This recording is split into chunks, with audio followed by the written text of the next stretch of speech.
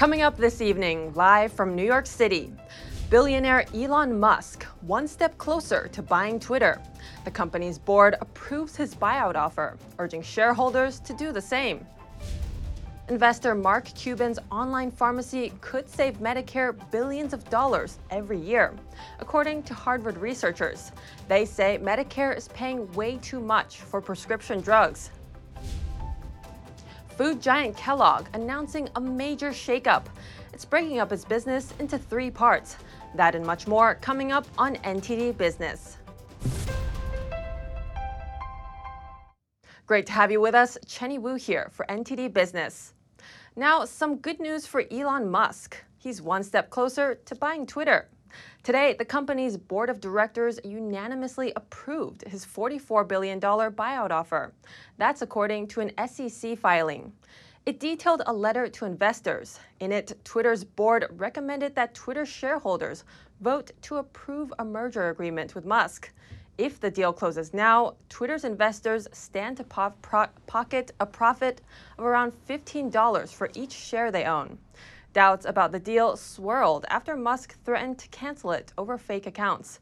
He said he wants proof that less than 5% of Twitter's daily users are spam bots. Today at an event, he said again that he's still waiting for an answer on that. The filing didn't say anything about it. Musk also gave details today on how Tesla will cut jobs, as he predicts a likely recession for the U.S. economy. He said a 10% cut in staff would happen over 3 months. It's his most detailed explanation yet. Musk said the layoffs would apply only to salaried workers. He says that means the total headcount would be down 3.5%. Meanwhile, some former employees of Tesla are suing the company for laying off workers without advance notice. They say federal law requires a 60-day notification period, which they didn't get. Musk responded to the lawsuit, saying it has no standing. As we brace for a possible recession, we're seeing more signs that the housing market is cooling off. Sales of existing homes fell to a 2-year low last month. That's according to the National Association of Realtors. Many first-time homebuyers are being priced out as the average price topped $400,000 in May, a record high. So what does it mean for new home buyers? We hear from an expert. Several signs showing a possible real estate cooldown just as the market enters its hottest, busiest summer season.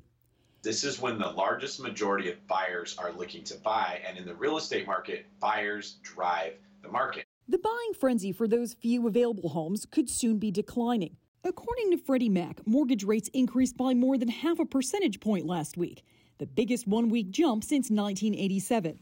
The 30-year fixed-rate mortgage jumped to nearly 5.8% in the week ending June 16th. For comparison, rates were under 3% the same time last year. That makes homes even more expensive for those who need to take out a loan to buy, and that could lower demand. The question on everybody's mind is, will these interest rate hikes slow the market down so much that prices drop? And unfortunately, the only way that that would happen is if it pushed enough buyers out of the market that the demand for the existing supply decreased. And that's not what we're seeing. The average mortgage rate increase follows last week's Fed interest rate hike and major layoffs at 2 U.S. real estate companies. Redfin is cutting 8% of its staff as its stock is down 80% this year. Encompass laying off 10% of its staff, citing clear signals of slowing economic growth. So what does this all mean for first-time homebuyers? Even though we've seen a rate hike, it's going to get even worse. So if you're waiting to buy real estate because you think it's unaffordable, it might become even more unaffordable as they continue to raise rates. Housing demand is slowing, but people still have to travel. AAA is predicting a record number of July 4th drivers, despite gas prices hitting a record earlier this month. The group predicts 42 million Americans, more than ever before, will take a road trip of 50 miles or more. The national average per gallon on Monday stood at $4.98. That's just pennies off the high of $5.02 reached earlier. But AAA says travel demand is not tapering off, despite the higher expenses. All the while, fewer Americans will be flying to their destinations due to spikes in airfare, a drop of only about 7%. The cost for a plane ticket is reportedly about 14% more expensive than it was last year. And drivers in California will have to pay for more for gas starting next month. California, the state with the highest gas tax, is raising it even more. It's increasing the tax 2.8 cents on July 1st. That's an increase of 5.6%. That takes the current tax up to 53.9 cents per gallon. California passed a law 5 years ago to automatically raise the gas tax every year. The state says it uses most of the money to fix potholes, bridges, roads, and improve public transportation. One way the White House wants to fight inflation is to bring down drug prices.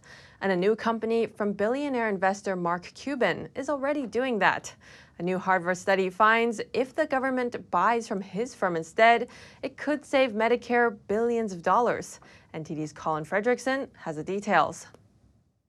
Medicare could be saving billions of dollars if it bought drugs from the Mark Cuban Cost Plus drug company, according to Harvard researchers. The company cuts out the middlemen to cut costs on generic drugs. For example, a 30-count supply of 400 milligram imatinib would cost $39 at Cost Plus drugs, but $9,600 at other pharmacies. It's a nice idea, but they've got a long way to go before you tell beneficiaries and who are elderly or disabled that this is going to be where they're going to get their drugs. Doug Badger is a senior fellow at the Heritage Foundation. He previously served as special assistant to George W. Bush on the National Economic Council, where he advised him on health-related matters. Badger says, this company may offer savings for some patients on select drugs. Medicare prescription drug plans have to cover thousands of drugs in every therapeutic category, brand name and generic. The study found that Medicare could have saved up to $3.6 billion in 2020 if it purchased 77 generic drugs at Cuban's company. The way drugs are normally priced is both complicated and secretive. A big reason they're so expensive is the middlemen. These are often billion-dollar companies that get in the middle of the patient who needs the medicine and the companies that are making the generic drugs.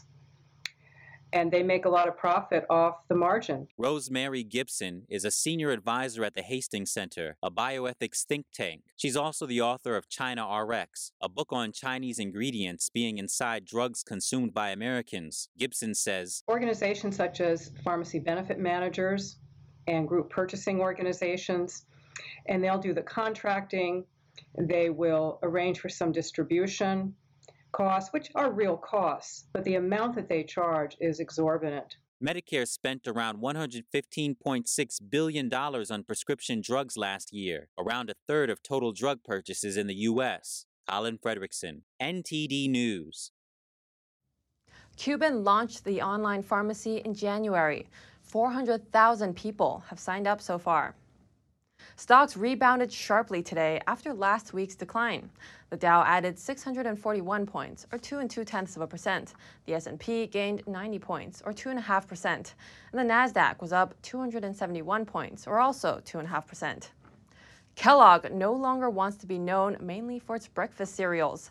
The food giant said today it will break into 3 parts, so it can focus more on snacks. Its North American cereals and plant-based foods businesses will be spun off. The firm says those 2 units now account for 20% of its net sales.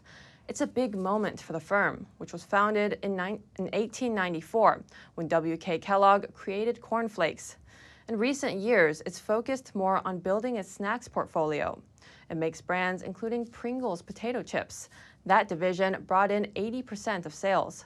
Kellogg says it'll decide the names of the companies later, and it says all 3 will be better focused as standalone businesses.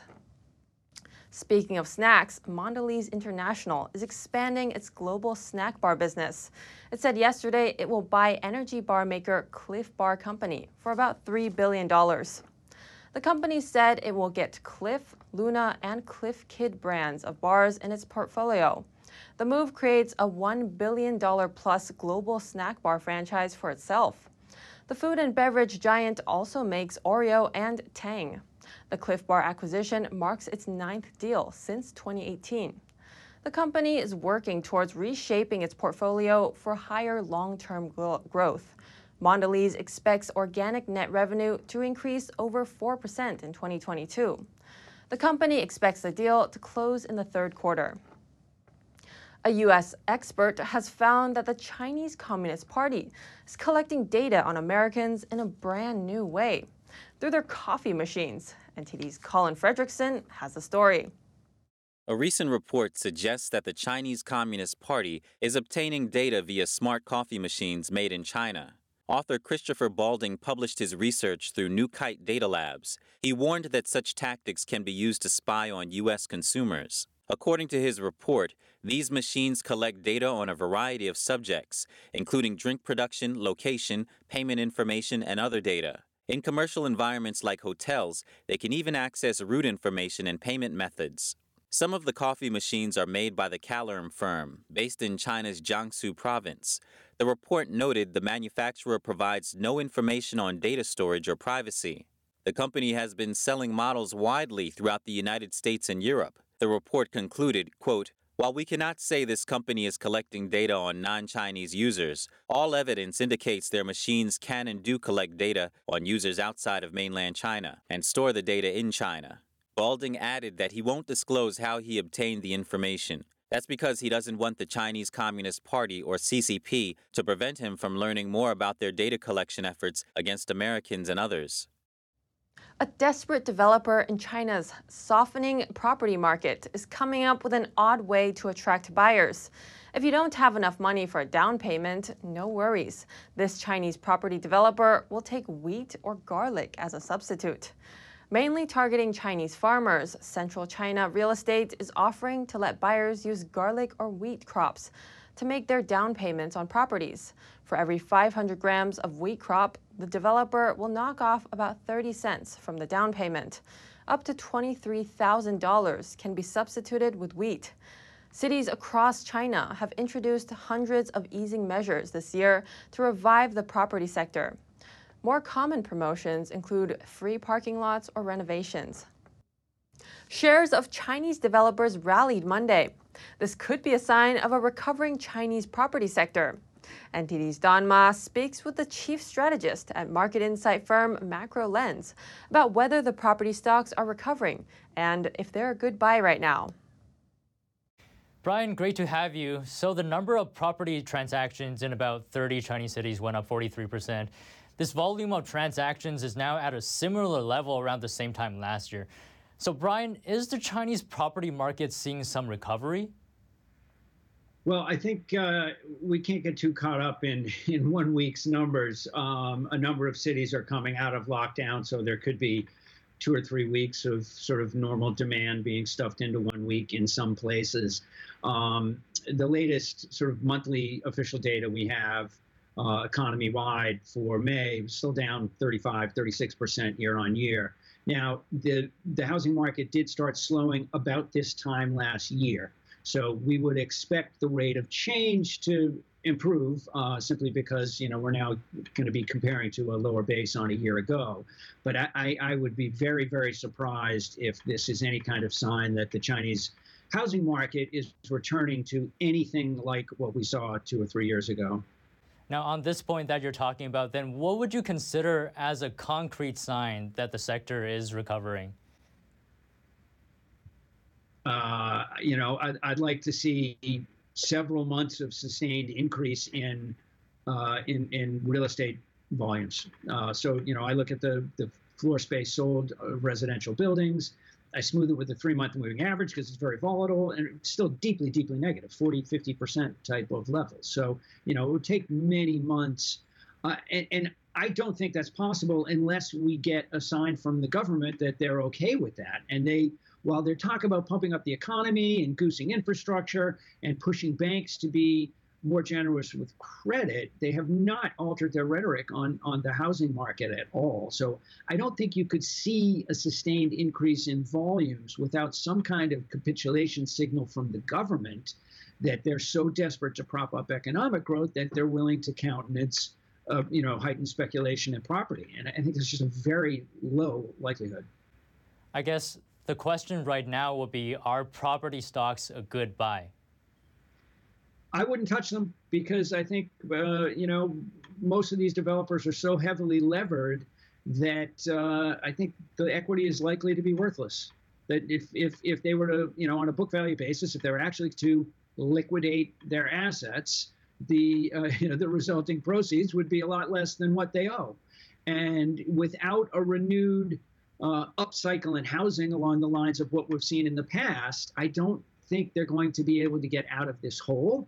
And again, my impression is that the government probably looks to roll much of this industry onto the state sector, and that's not going to be a happy outcome for equity holders. Now, other than the property sector, do you see any other sectors that's worth buying? I've been moderately bullish on tech for a number of months, about 6 weeks or so. I caught the wipeout in tech shares because they've been sending signals for a couple months now that the worst of the regulatory crackdown is over, and I think some of the Chinese tech companies have priced in to some extent a slowdown in economic growth. They're less sensitive to near-term growth prospects, and there are some pretty good businesses there that are beaten down. So that's one sector I think worth a look. Beyond that, no, nothing much. I still don't like the banks at all. I don't like property. I don't like heavy industry in China. Now, things will bounce at some point next month when the Biden administration announces a rollback in the U.S. tariffs. That'll be worth a couple of days of rally. But the bottom line on the Chinese economy is we should not expect the same kind of stimulus cycle we've seen in the past. Now, Brian, on this point of the tariffs, is it a done deal? Sounds like it. Yes. Yeah, it certainly does sound like it. It sounds like they're going through the motions of requesting comment from U.S. industries that are affected. That period runs through, I think it's mid-July. I don't have the exact date. At that point, we'll get an announcement on some plan for rolling back the tariffs. It sounds like it's a done deal, yes. Brian McCarthy, Chief Strategist, Macro Lens, thank you for coming on. Thanks very much. Turning to Europe, remember we told you yesterday that Germany is turning back to coal to generate power. Now, Ursula von der Leyen, President of the European Commission, has warned EU members not to backslide on cutting fossil fuel use. Besides Germany, Austria and the Netherlands are also firing up their coal plants as a result of Russia cutting their gas supplies. Other EU members are expected to follow suit, including Italy. Von der Leyen says countries must focus on, quote, massive investment in renewables. She says renewables aren't just good for the climate, but also for energy security and independence. France's newest nuclear reactor will be up and running by next year. The site is almost finished, and it could generate enough power to supply Paris for a whole year. NTD's Faye Corder has more. This sprawling nuclear site in northwestern France will be up and running next year. It's nestled at the bottom of a granite cliff overlooking the English Channel. This newest reactor is officially known as Flamanville 3 EPR, or European Pressurized Reactor. It's the last stretch. I usually say the final sprint for this plant that is at the pre-operating stage. All buildings are practically finished. More than 95% of the site is finished. So this is an exciting moment. We see that with the passing of each week, the level of adrenaline and tension increases in the field. So it's interesting. I like experiencing this moment. Flamanville 3 was originally expected to cost $3.4 billion and start operations in 2012. But it has been delayed for over 10 years, partly due to faulty welds in the reactor circuits. It also came in over budget by almost $10 billion. The reactor is now due to start loading fuel in the second quarter of 2023. This will mark one of the final stages before the startup of a plant. This reactor has a fundamental role, just like any other nuclear plant that's part of the French energy mix. A reactor like this one, this turbine, will produce 1,650 megawatts of electricity. In comparison to the consumption of the city of Paris, the Flamanville 3 reactor can supply Paris for 1 year. What this reactor will produce corresponds to the annual consumption of the city of Paris. France generated nearly 70% of its electricity output from atomic power last year. The country was also the region's biggest net exporter of power in 2021, supplying countries like Italy and Germany. Still to come, Costco getting sued for allegedly mistreating chickens at its processing facility. A piece of KFC history up for sale. You can now buy Colonel Sanders' first restaurant, along with his house. That and more coming up on NTD Business.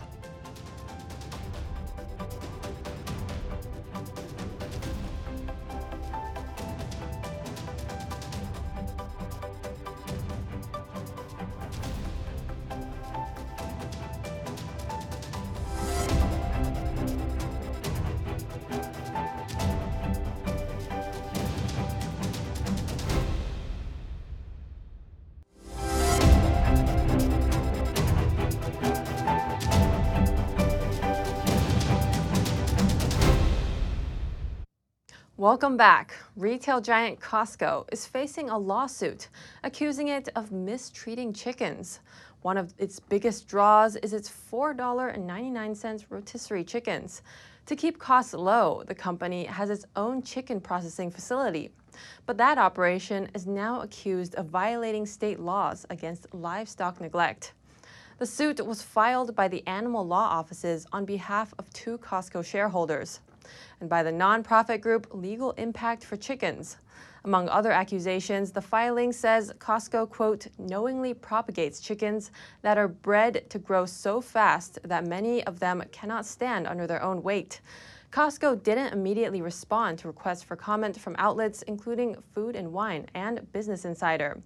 According to Business Insider, Costco has said in the past it upholds ethical and humane processes. The restaurant that helped launch KFC nationwide is up for sale. This was the location of Claudia Sanders' Diner House in Shelbyville, Kentucky. The man known as Colonel Sanders opened the restaurant for his wife.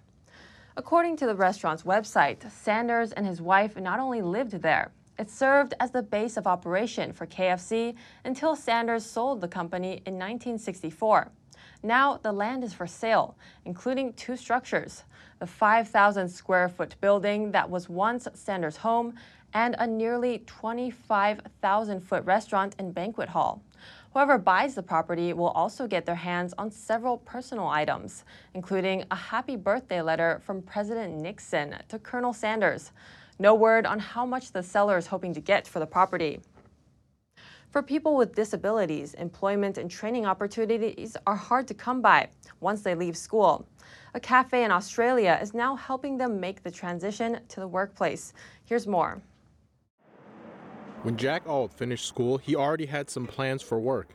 He found a job at a place called The Cafe that matched his plans. He has adjusted to the new environment. Well, the creation side of it. I love serving the customers, love the happy face. It's always good when they eat their food. The cafe trains participants who have an interest in kitchen and barista skills. On the menu are salads, wraps, sandwiches, and also dessert. For Jack, the sizzling kitchen is the ideal workplace that he wants to be a part of. I just like cooking overall. I wouldn't mind where I end up. If it's just with cooking, it's fine. The Cafe at Harry's Place is a program that supports the employment of disabled students who have finished school. It was born out of a family's concern about limited training opportunities for disabled adults. Anne Riley is the CEO of Carpinteria, an organization that has partnered with Harry's Cafe. And they didn't really want to just go into an environment where it was just socialising and recreational activities.